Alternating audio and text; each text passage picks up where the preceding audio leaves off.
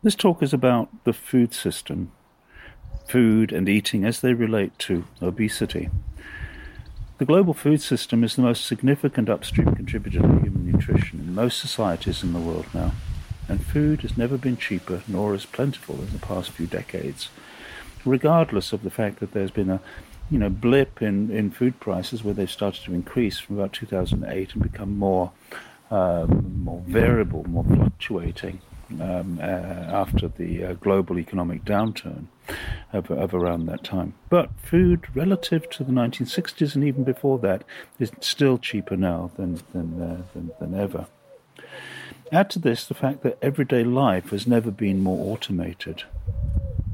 You can see that we have the possibility for obesity that would never have been there before. Dietary change, economic growth and public health practice have helped shift disease patterns in the world from infection and its associations with undernutrition to chronic disease and its associations with overnutrition. Among the cheapest foods available now are those based on agricultural commodities, especially cereals, sugars and edible oils, which are easy to overconsume relative to energy need and which are produced in great quantity by the global food system. While food consumption is controlled and constrained politically, socially, culturally, and also personally, individual feeding constraints control everyone's own appetite only become important in controlling body weight when there's a plentiful food supply. When there's not enough to eat, obesity as a population phenomenon is unlikely to occur regardless of any genetic or epigenetic predispositions to it. Human dietary change has been well investigated from the transition to agriculture to more recent times with modernization and with globalization. Modernization and the globalization of food supply have affected the eating patterns of populations almost everywhere. Globalization of food has also disrupted, to varying degree, local, cultural and social mechanisms for restraint in food intake, contributing to the rise in obesity rates in many countries. So in places where, structured meal patterns regulated how people eat, the introduction of patterns of snacking and eating more or less opportunistically sort of threatened some of those restraints, those social and cultural restraints. The global food system is an expert system. One that is complex, has many components, and nobody really understands it. It's also interactive, and it's overwhelmingly shaped by large transnational corporations. The economic turnover generated by the production, processing, marketing, and sale of food is the largest of all industrial sectors in the world. When we look at the turnover of the top 21% global food retail companies, they're all in the top 30 companies for all retail categories combined, and they represent in excess of 20% of all retail in the world overall. So, as a category for economic activity, it is huge. The food retailers that have greatest overseas penetration are French and German, while most United States companies in the United States have low overseas country penetration. So companies that perform overseas have large influence on the global food system. So, for example, the United States, the one company that has the highest penetration of all the world's food retailers is Walmart. And the extent to which the food system of a nation is integrated into the global food market is partly these corporations. It also depends heavily on history, tradition, the changeability or resilience of existing local and national food systems, as well as political forces. Local and national food systems often have great time depth, as well as being extremely adaptable. More generally in the world, food is often framed as a consumerist issue, and it's often easier to focus on individual-level factors and place responsibility for obesity on this, as most policy responses have for decades. The current logic of individualism in obesity prevention and treatment in the United Kingdom, the United States, and Australia, for example, is consumerist, perhaps because the global food system, among other commercially dominated systems, relies on consumption to drive economic demand. So large corporations ensuring, in large part, food security, ensuring the availability of cheap food calories, is also a significant part of the global economic system that needs consumption to drive its demand. When we turn now to the individual, this is another issue altogether. The physiological models that regulate appetite and food intake are complex at this level. Eating is something we do every day. We don't think about its complexity. We don't need to, because it's all internalized. Luckily for us. But when we eat, the driving principle that drives our appetite, and also the production of obesity, is that of palatability. Food tastes nice. Of satiation, the physiological cues to terminate eating, and satiety, the feeling of fullness that often develops after eating, which is gained from foods. And these relationships, palatability, satiation, satiety, is inversely related to the energy density of foods. So the overconsumption of fat and sugar, both macronutrient commodities that have increased in availability in recent decades, have been implicated in the production of obesity. At the global level, per capita availability of fat has increased by 80% between 1961 and 2011, and across the same period by 20%. So across something like a 50-year period, people eat so much more fat and much more sugar than they have in the past. The desire to eat sugar by individuals is reinforced behaviorally and physiologically because it induces pleasure through, among other mechanisms, the neuronal release of opioids. The neuronal release of opioids is associated with other pleasure mechanisms, so it's not isolated. It's actually a very important system that's used in all kinds of different ways. Fat isn't pleasant to eat on its own. We know that. Who's going to eat a pound of butter and find it pleasurable? Who's going to eat a pound of lard and find it pleasurable? But fat is a taste stimulus. It doesn't vary according to mood. And the response to it, the pleasure response to it, is greatly enhanced in complex food combinations, especially in relation to sugar. So adding even small amounts of sugar to fat makes it very pleasurable. And we're surrounded in the Western countries by fat-sugar combinations. Chocolate is probably one of the most important of them, most prevalent of them. And who would deny anybody the right to eat chocolate? But chocolate is ultimately just a combination of fat and sugar, with a few other things, of course, added. The human dietary preference for fat is deep set. Since the availability of energy-dense foods rich in fat facilitated the evolution of increased hominin brain size. So evolutionarily, without a desire for fat consumption, we wouldn't have been able to capture enough dietary energy for us to evolve large brains. It's easy to overconsume fat massively. Less easy to do so for sugar, except when the two are combined. And the combination of sweet, high-fat foods in the diet has greater potential for individual weight gain than any other macronutrient combination. And we're surrounded by these things. Go around a shop or a supermarket and just see how much of it is there. It's huge. People usually need to consume high energy density foods across long periods of time to become obese. That's because the extent of energy imbalance in the production of individual obesity is less than 1% of total daily energy intake. So this slight overconsumption can happen easily, especially when consuming foods that are high in fat and or sugar. Overeating on fat and sugar relative to dietary energy need is easy, partly because these two substances elicit minimal satiation and satiety. They don't make us full. We can overeat on them, overshoot our energy requirements very easily, and we can overeat on them for pleasure.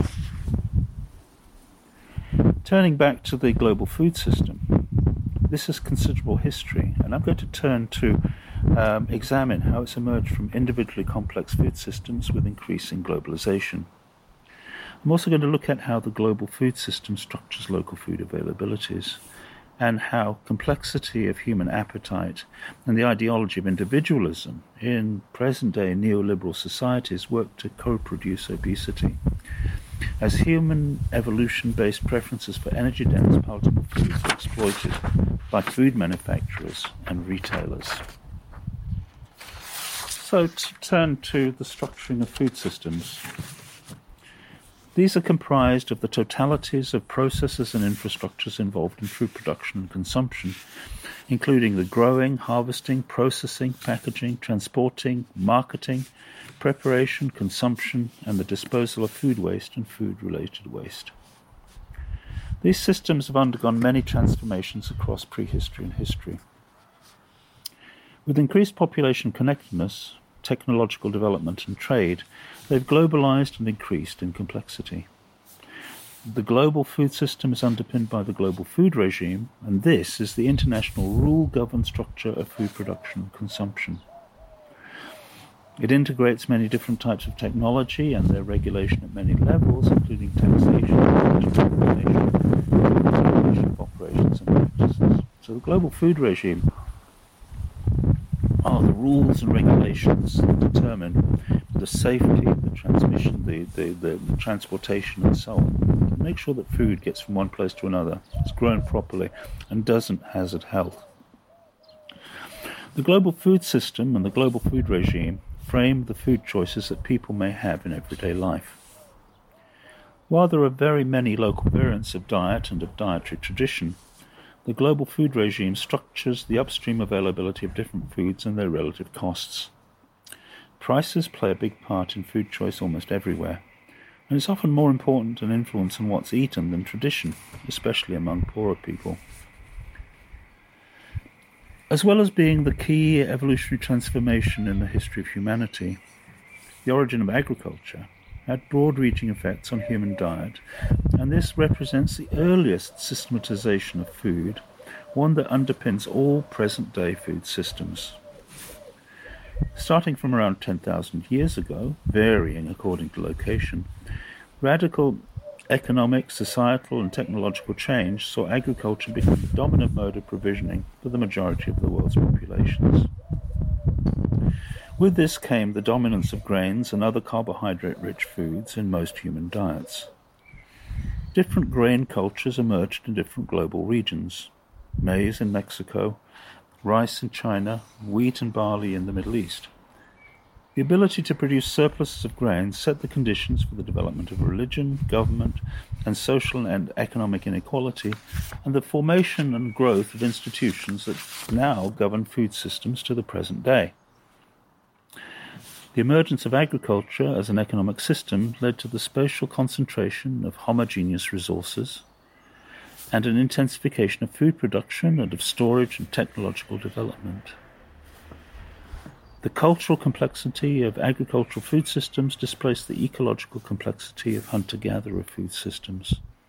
So, hunter-gatherer food systems extraordinarily complex in the number of different species they use. Agricultural food systems use far fewer species, but just the complexity of production is so much different. So food has always been complex. It's just how complex and the ways in which it's complex have changed and continue to change.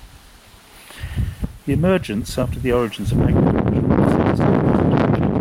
in Anatolia and southern Mesopotamia between 9,000 and 7,000 years ago further intensified local food production and increased the complexity of local food systems that service their populations.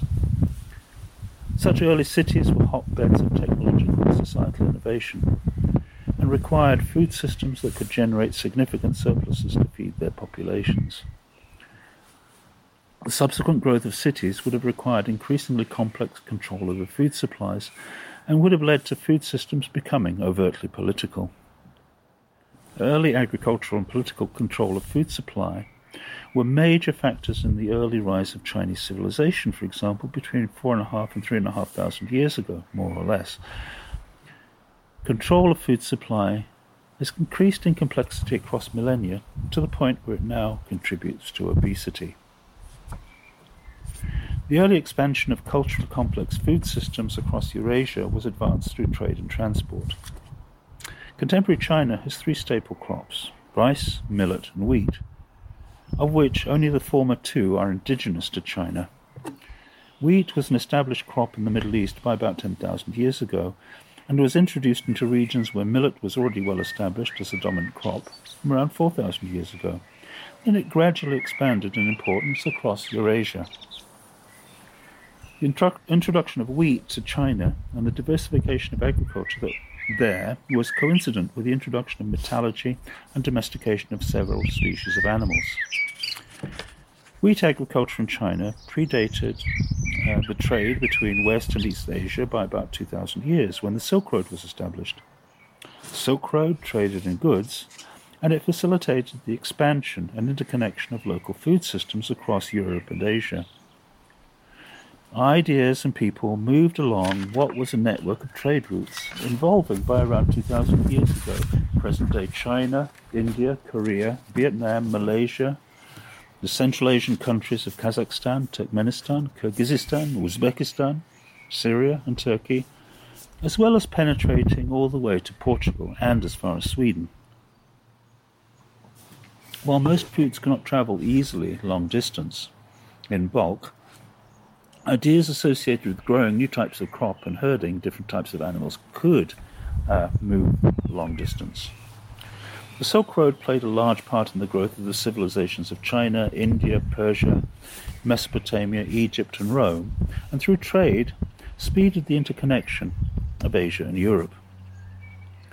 As people, cities, politics, and economics became interconnected, so did food systems. This continued with the rise and fall of many empires. The Roman Empire, the Gupta Empire, the Byzantine, the Bulgar, the Ottoman, the Serbian, the Mughal, among them. Empires put in place political systems and bureaucracies that more or less unified territories and permitted the flow of goods, including the flow of food goods within their boundaries. As you can see, the food systems developed in different places have steadily become more and more connected across time. And already the connection across most of the world, barring the Americas, had happened with the connection around 2,000 years ago with the Silk Road. More than 1,000 years later, a number of these empires were to interact with modern European colonial powers, which included Spain, Portugal, Holland, Britain, Russia, and France. And these extended the links between the food systems of earlier empires and colonizing nations. The European colonial nations went on to link Eurasian food systems with those of the African and American continents, and led to develop the first global trade in food. From the 16th century, food became increasingly commoditized and traded in large scale. By the 17th century, globalization saw cosmopolitan diets emerge in all places affected by colonialism, among both the colonizer and the colonized. The effects of this process persist to the present day. I'm going to show now with the case of Mexico and its neighbor state, the United States.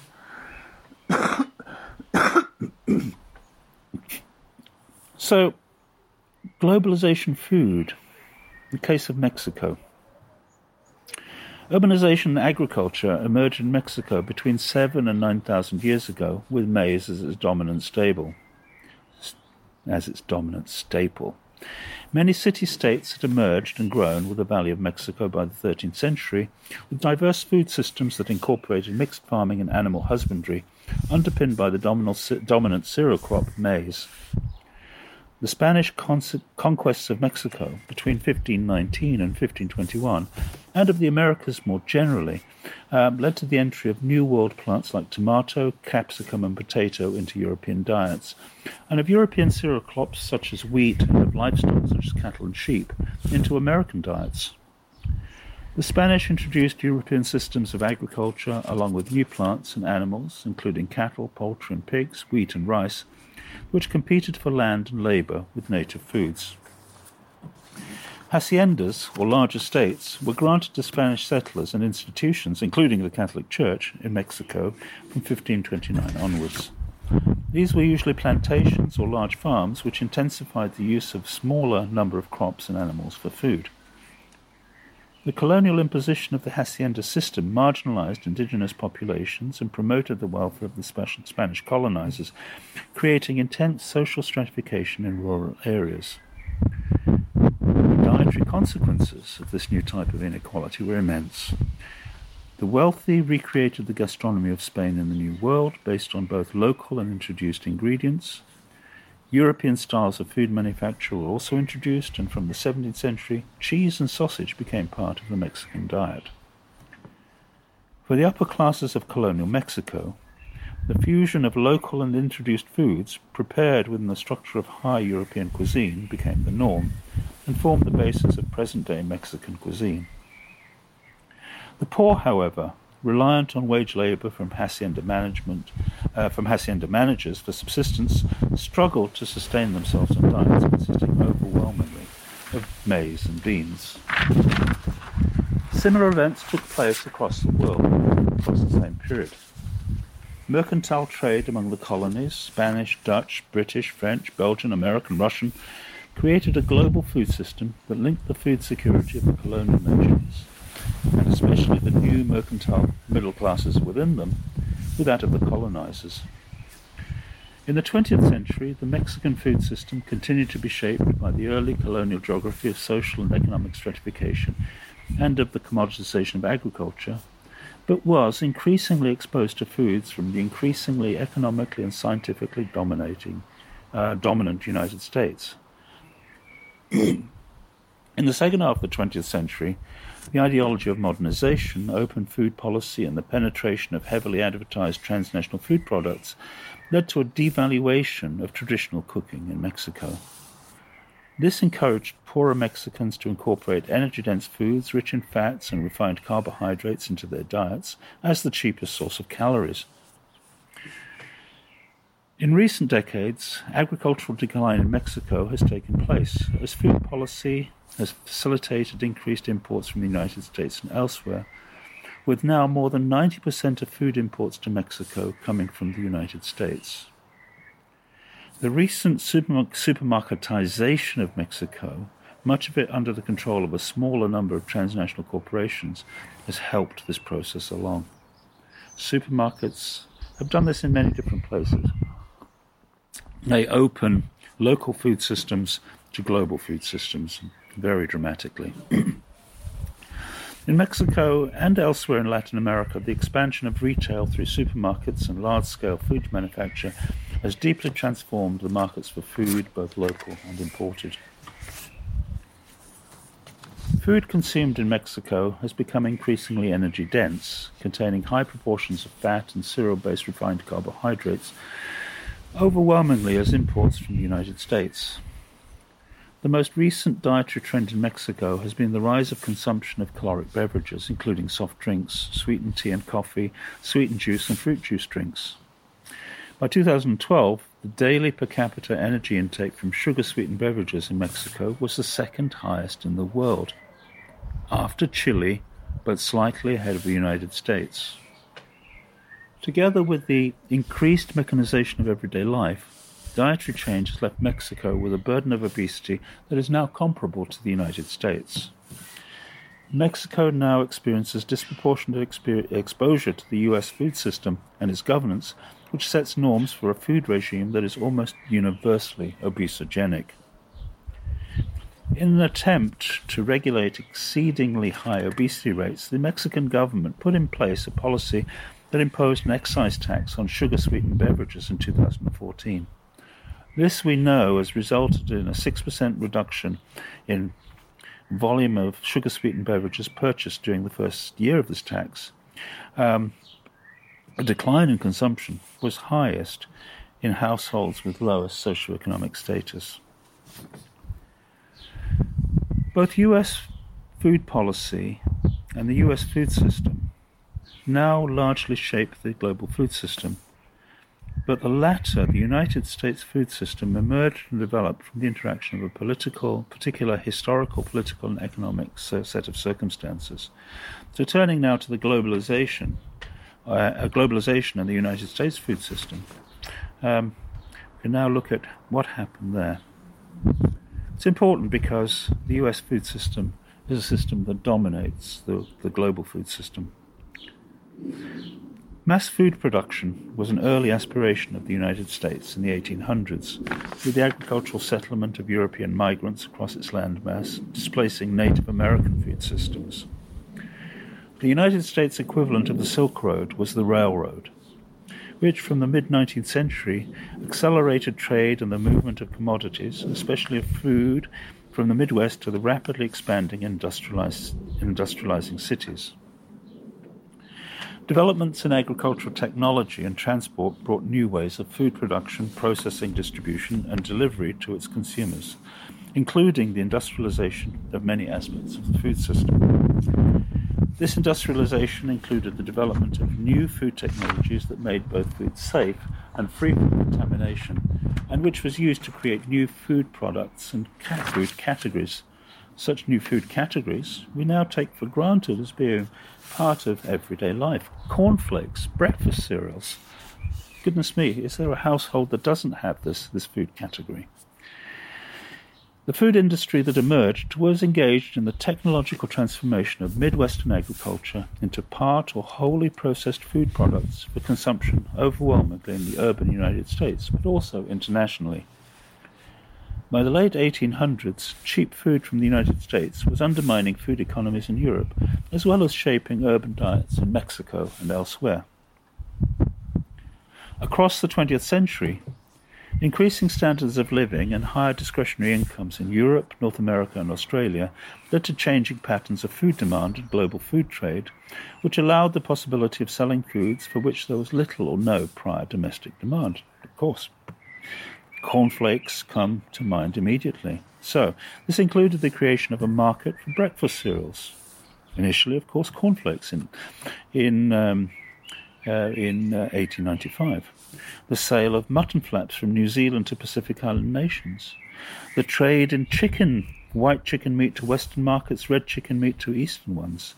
So, new markets for new foods. And this is something that continues at an incredible rate in the present day.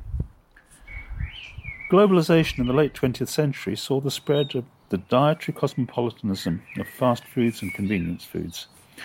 This was and continues to be underpinned by the subsidy of specific agricultural commodities, including wheat, maize, and soy, especially by the United States government. The fall in food prices between 1980 and the year 2000, largely in response to overproduction stimulated by agricultural subsidies in the United States, helped the spread of fast food made from subsidized agricultural commodities, as well as contributing to obesity rates in high-income countries more generally. According to Caroline Frank and her colleagues at McGill University in Montreal, while the first agricultural assistance programs in the US were implemented in the 1920s to address the overproduction of commodities resulting from World War I's support efforts, attempts to stabilize prices resulting from overproduction by introducing grain to open markets paradoxically encouraged farmers to grow even more. This trend continued well after World War II, when industrialization and specialization gave rise to increasingly large companies, traders, manufacturers, and processors whose competitive interest was rooted in oversupply. By promoting quantity of production and sale, the US food system facilitated the emergence and growth of obesity across the second half of the 20th century within its own borders and in many of the nations that it trades with, especially of Mexico. Now I want to turn to the elaboration of food systems, how they've changed. The second half of the 20th story, very much a story of the modernization of the food system. So since the 1990s, increased gross domestic product per capita in most nations, increased individual wealth, has allowed the expansion of more diverse markets for foods and food products.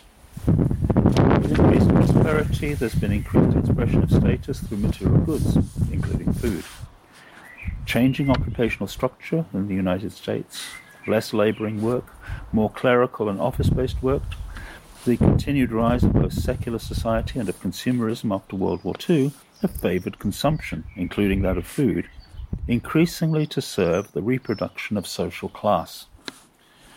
In recent years, the increased valorization of foods on the basis of both authenticity and exoticism has helped resolve a tension in the United States between the inclusionary ideology of democratic cultural consumption, as for example, going to the ball game and eating a hot dog, and an exclusionary ideology of taste and distinction, such as dining out on French cuisine, for example, among those of high socioeconomic status.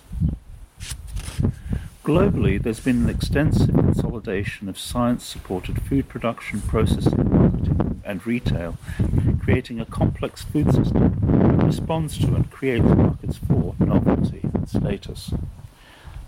As part of this process, a number of extremely palatable products high in sugar and or energy density have become brand icons. These pander to individual taste preferences for sweetness and sensory stimulation, but need persistent marketing to uphold their status. The retail of food in the second half of the 20th century has increasingly involved branding, with many variants of similar foods competing for the attention of consumers. A brand, it's a set of associations that people make with a company or product, and usually not the product itself. Let's take the example of a well-known brand of cola.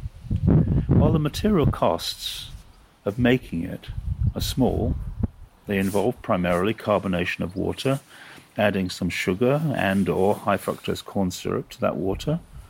Its brand value and its status lies with typical perceptions of it, that it's the original cola drink, its recipe is secret and unsurpassed, it represents all things American, increasingly all things global, that it's youthful and it's energetic.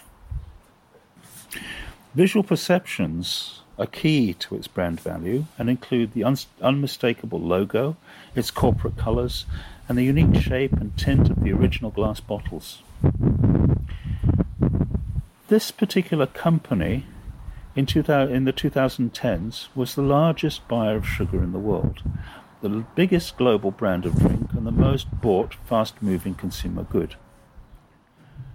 The power of this brand in conferring status upon its consumers is so high that it's not affected by strong evidence that links the consumption of sugar and high fructose corn syrup sweetened drinks to obesity and type 2 diabetes, and of dietary availability of high fructose corn syrup with type 2 diabetes.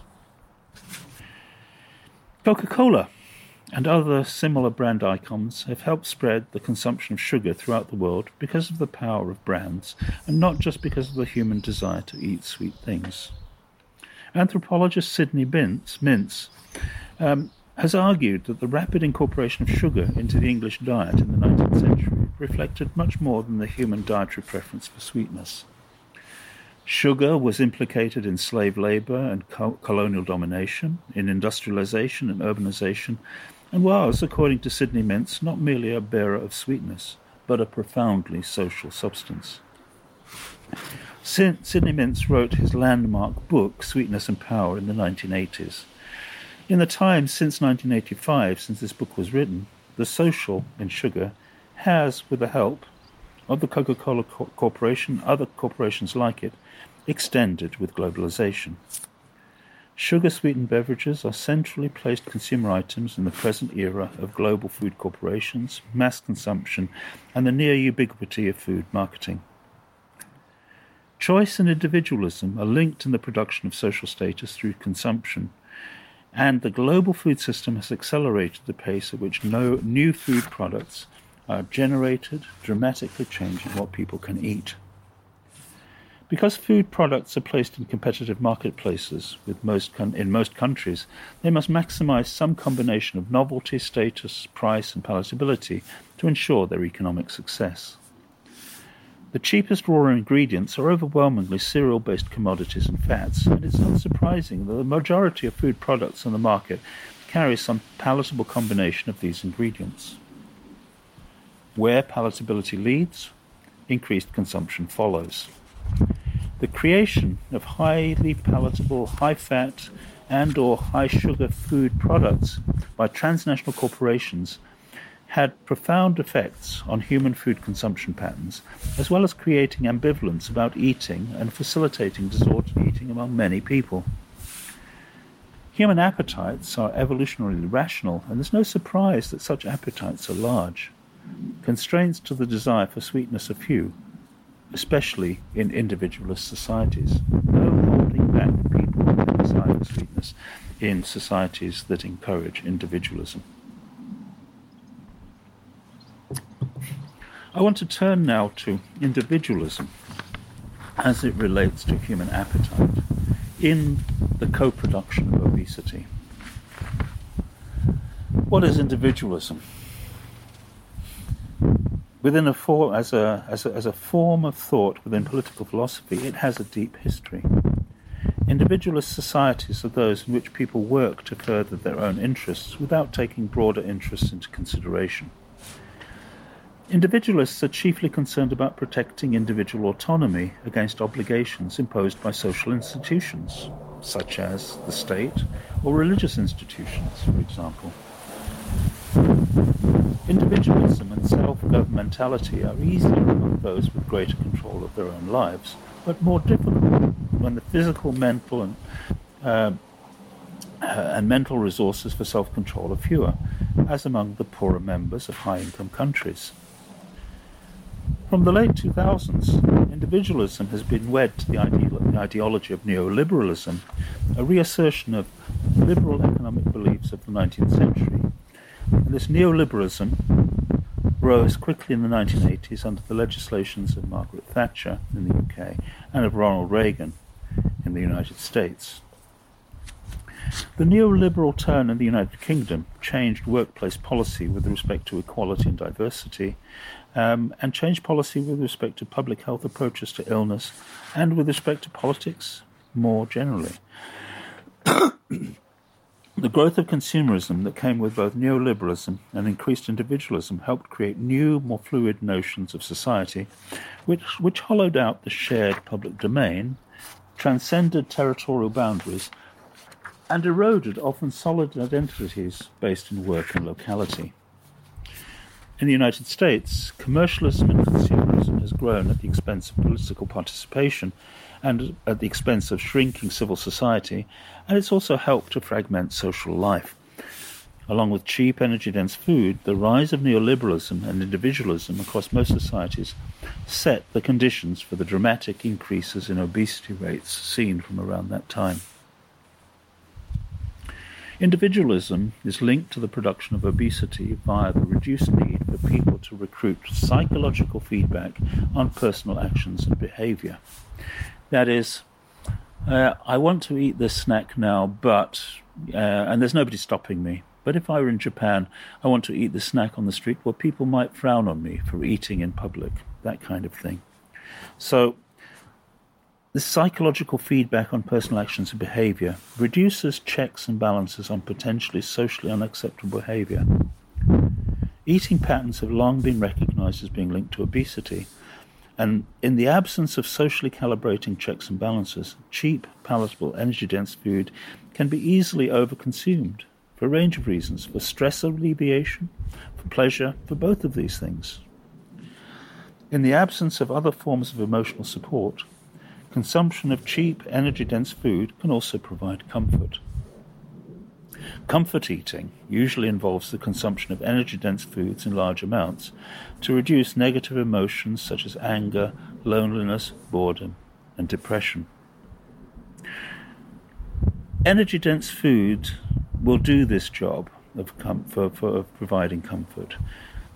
There are very few people, if any, that practice comfort eating through something like broccoli. Energy is fundamental to alleviating psychological stress. Eating high-fat diets also reduces sensitivity to stress, as well as reducing stress itself. Although there are withdrawal symptoms associated with reducing fat intake, which result in elevated stress and increasing desire to return to a high-fat diet. There are elements of addictiveness also to consuming these kinds of foods. In societies promoting individualist values, the regulation of obesity is often synonymous with individual self-control, and models for obesity regulation overwhelmingly focus on responsibilization and self-management, for eating healthily, maintaining healthy body weight, and undertaking adequate physical activity. Where self-management is difficult or impossible, as among young children, for example, there's considerable responsibilization of parents and schools for the prevention and reduction of childhood obesity. The extent to which children can be morally responsible agents is limited, however, and it's usually left to schools and teachers to provide moral guidance when and where parents are generally not able to set constraints and consistent standards and expectations for their children. In public health terms, schools are institutionalized risk environments where young people are most exposed to government strategies, including those of obesity prevention. Models of obesity regulation in the age of individualism are made complicated by social inequality. It's been argued in the United Kingdom that individualism has fragmented social class distinctions. Government policy towards inequality during the UK Labour administration of 1997 to 2010 encouraged such fragmentation by focusing heavily on parenting as a means of encouraging children to become individualised agentic selves rather than as class-based social selves. This favoured the soft individualism of upper-middle-class communities above the hard individualism of working-class communities. With respect to childhood, hard individualism encourages children to be tough enough to handle obstacles, while soft individualism encourages them to realise and express their full potential in the broader world. Parents of lower socioeconomic status more often practice authoritarian rather than authoritative parenting and often lack the skills to practice soft individualism, leave alone to have the desire or ability to teach it to their children. Many types of advertising and branding target soft individualism. This is particularly true for the marketing of high-fat, high-sugar food products. According to Amy McLennan and colleagues at the University of Oxford, consumption of specific brands has become a major form of meaning-making in the lives of people in high-income countries, certainly since the 1970s. Soft individualism, with the capital resources to support it, as among the established middle classes, may be better able to resist marketing and branding than is soft individualism without these resources. For example, in an analysis of adolescent consumer behavior in the United States, middle-class adolescents are better able to manage consumer finances, filter advertising, and have stronger motivations for consumption than their lower-class counterparts.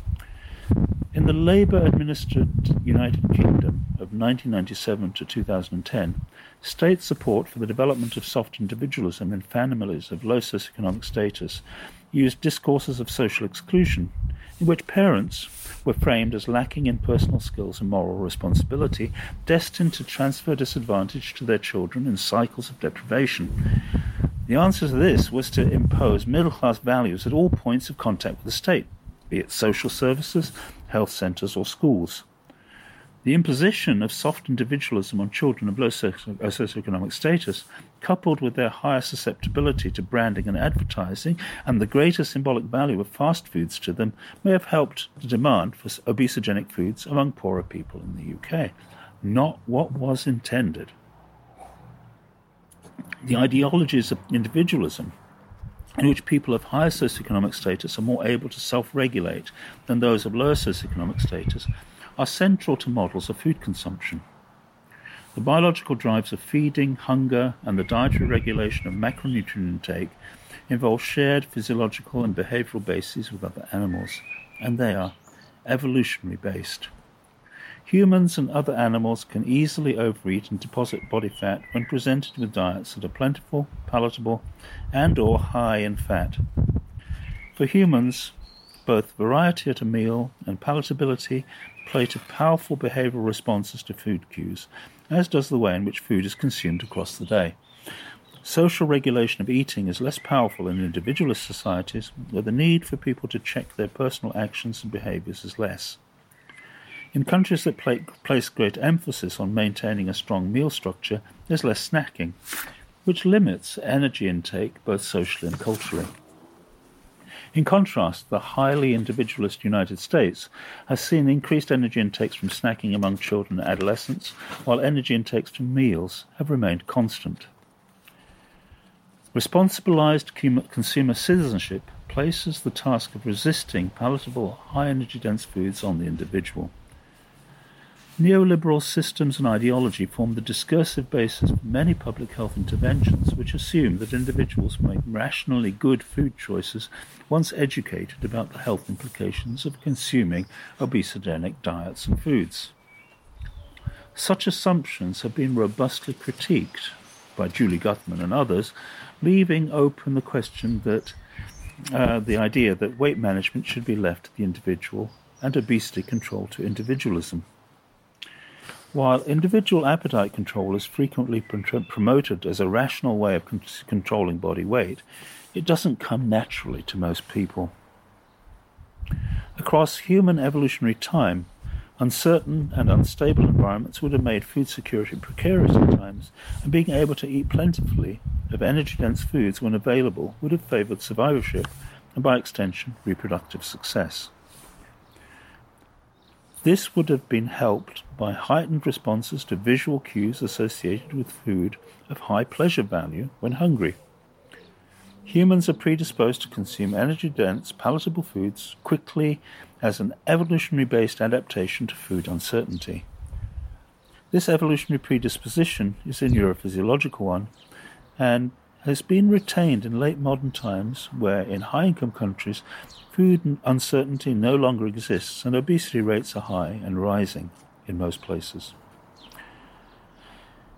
Food intake and energy expenditure are controlled by complex, redundant, and distributed neural systems that reflect the fundamental biological importance of adequate nutrient supply and energy balance, and the predisposition of humans to develop obesity can theoretically result from any pathological malfunction or lack of adaptation to changing ecologies in the system. Neural feed-forward mechanisms in the brain that produce anticipatory responses to known food cues such as sight, smell, and even the discussion of particular foods dominate in such situations where such cues are plentiful, where such food is easily available because of low cost and low amount of effort required to get it, where such food is palatable, energy dense, and its consumption is socially enhanced.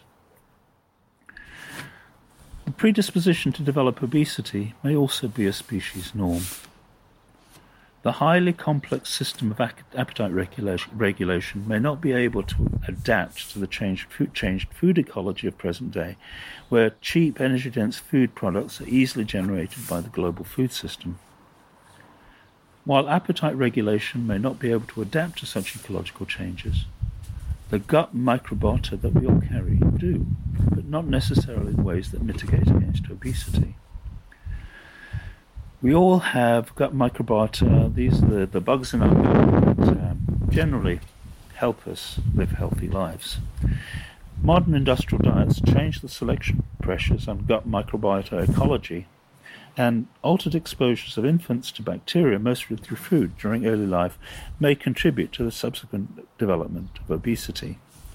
Gut microbiota can aid in nutrition, resist pathogens, and promote human adaptive immunity.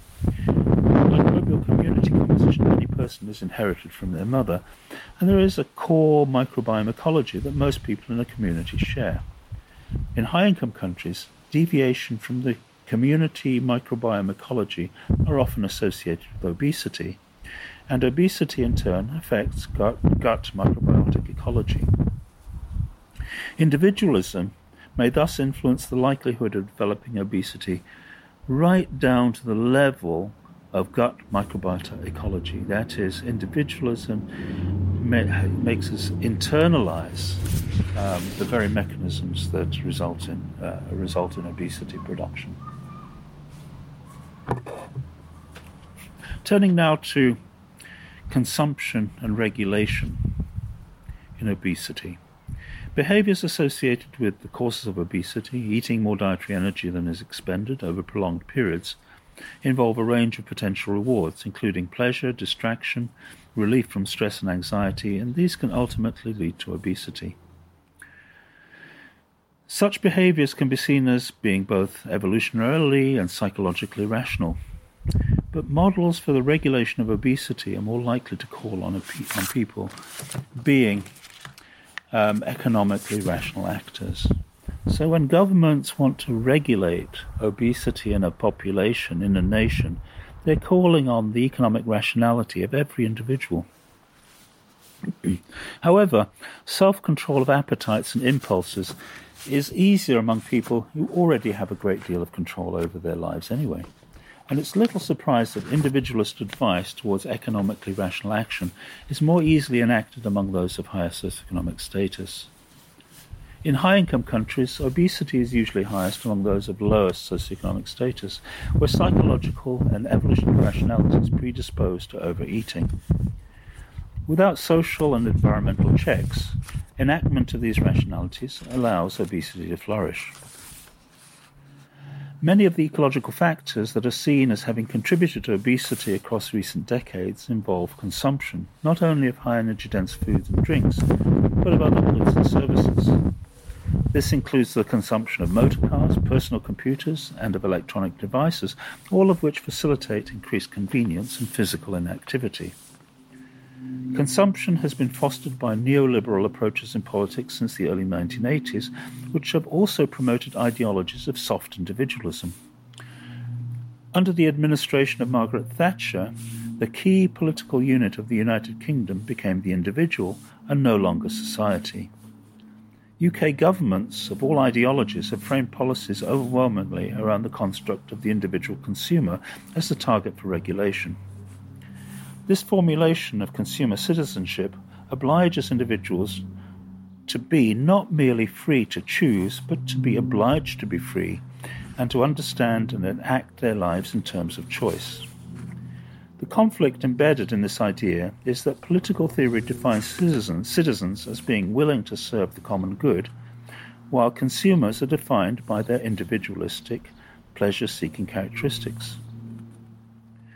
Consumption and citizenship therefore often pull in different directions, perhaps nowhere more than in obesity governance. Obesity is overwhelmingly represented in the UK by the media, medical establishment and the government as an issue for personal responsibility and control, while government policy encourages good citizenship through consumption.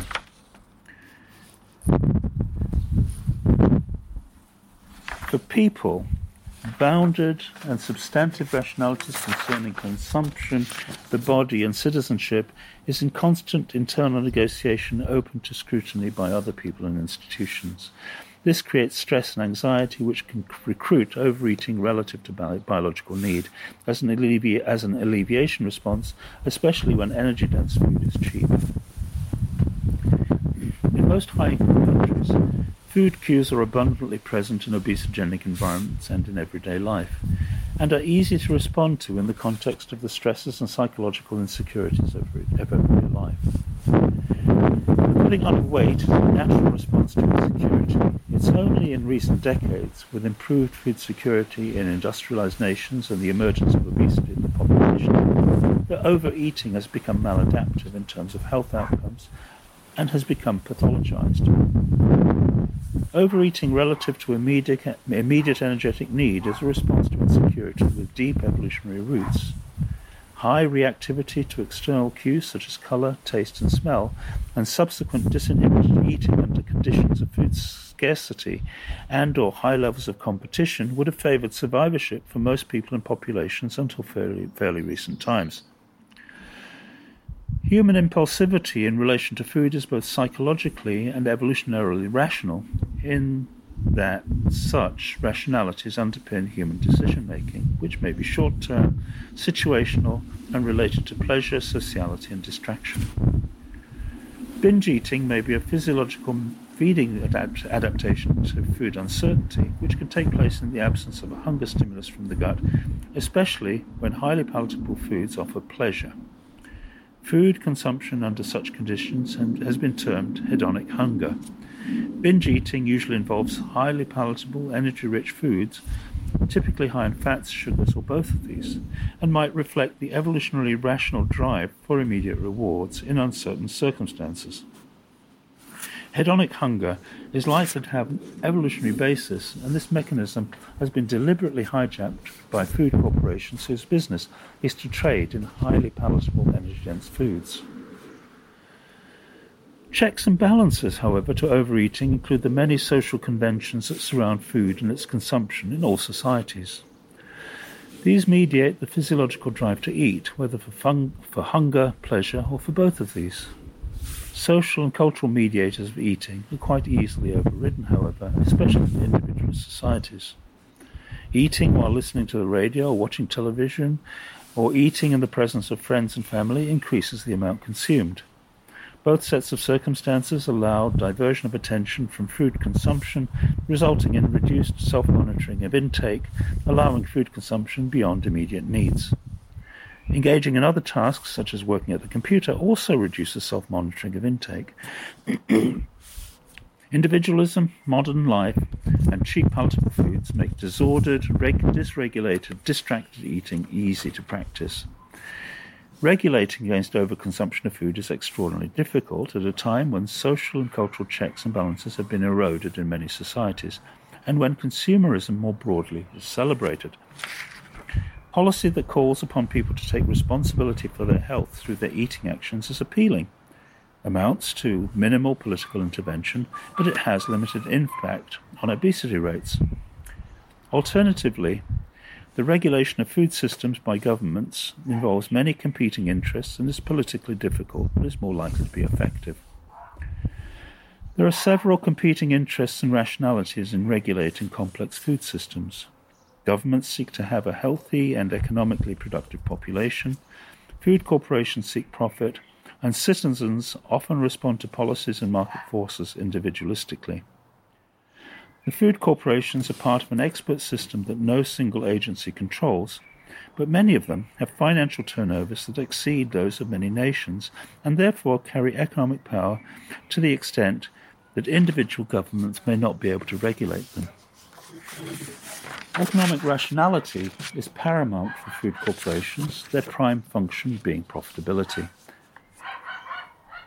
In meeting this aim, the processes of food production, transportation, processing, distribution, and sale have been increasingly streamlined and increasingly focused on the production of foods that are highly profitable, which are mostly those that can contribute to obesity, high energy-dense foods.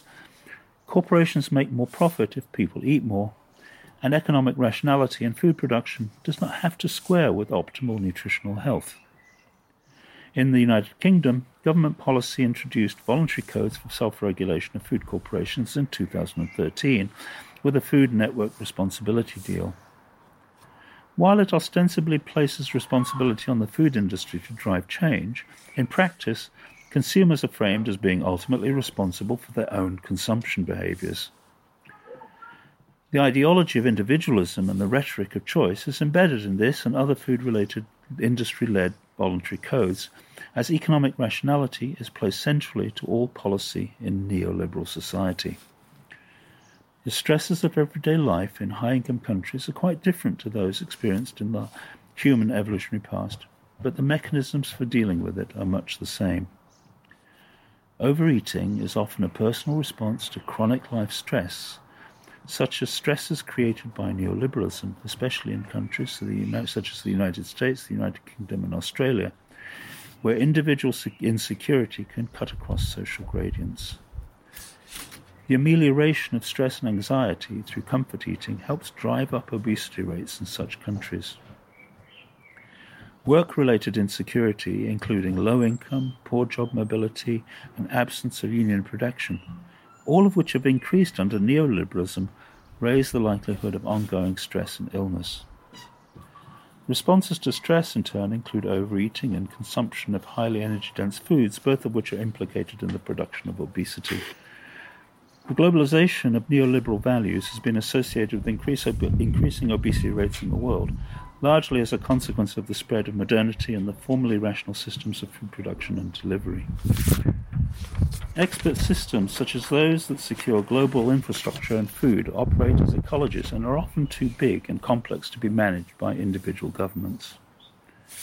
Many of the previously keystone functions of state have been handed over to corporate interests in recent times, especially where such functions are served by expert systems. Think about the food system, think about health systems and the debate about privatizing them.